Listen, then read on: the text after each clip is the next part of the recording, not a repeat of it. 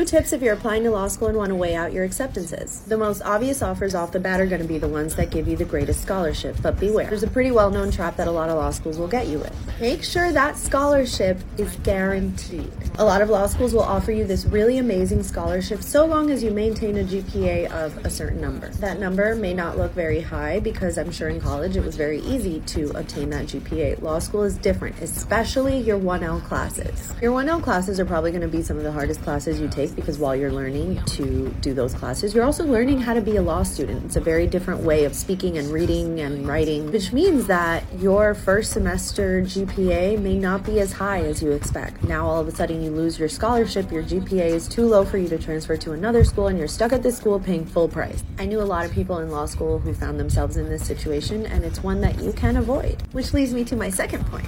My mind was blown when I found this out. You can negotiate your scholarship.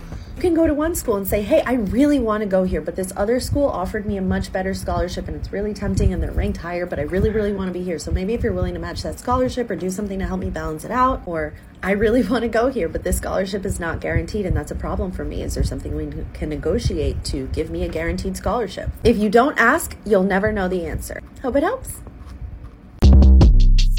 Short Cast Club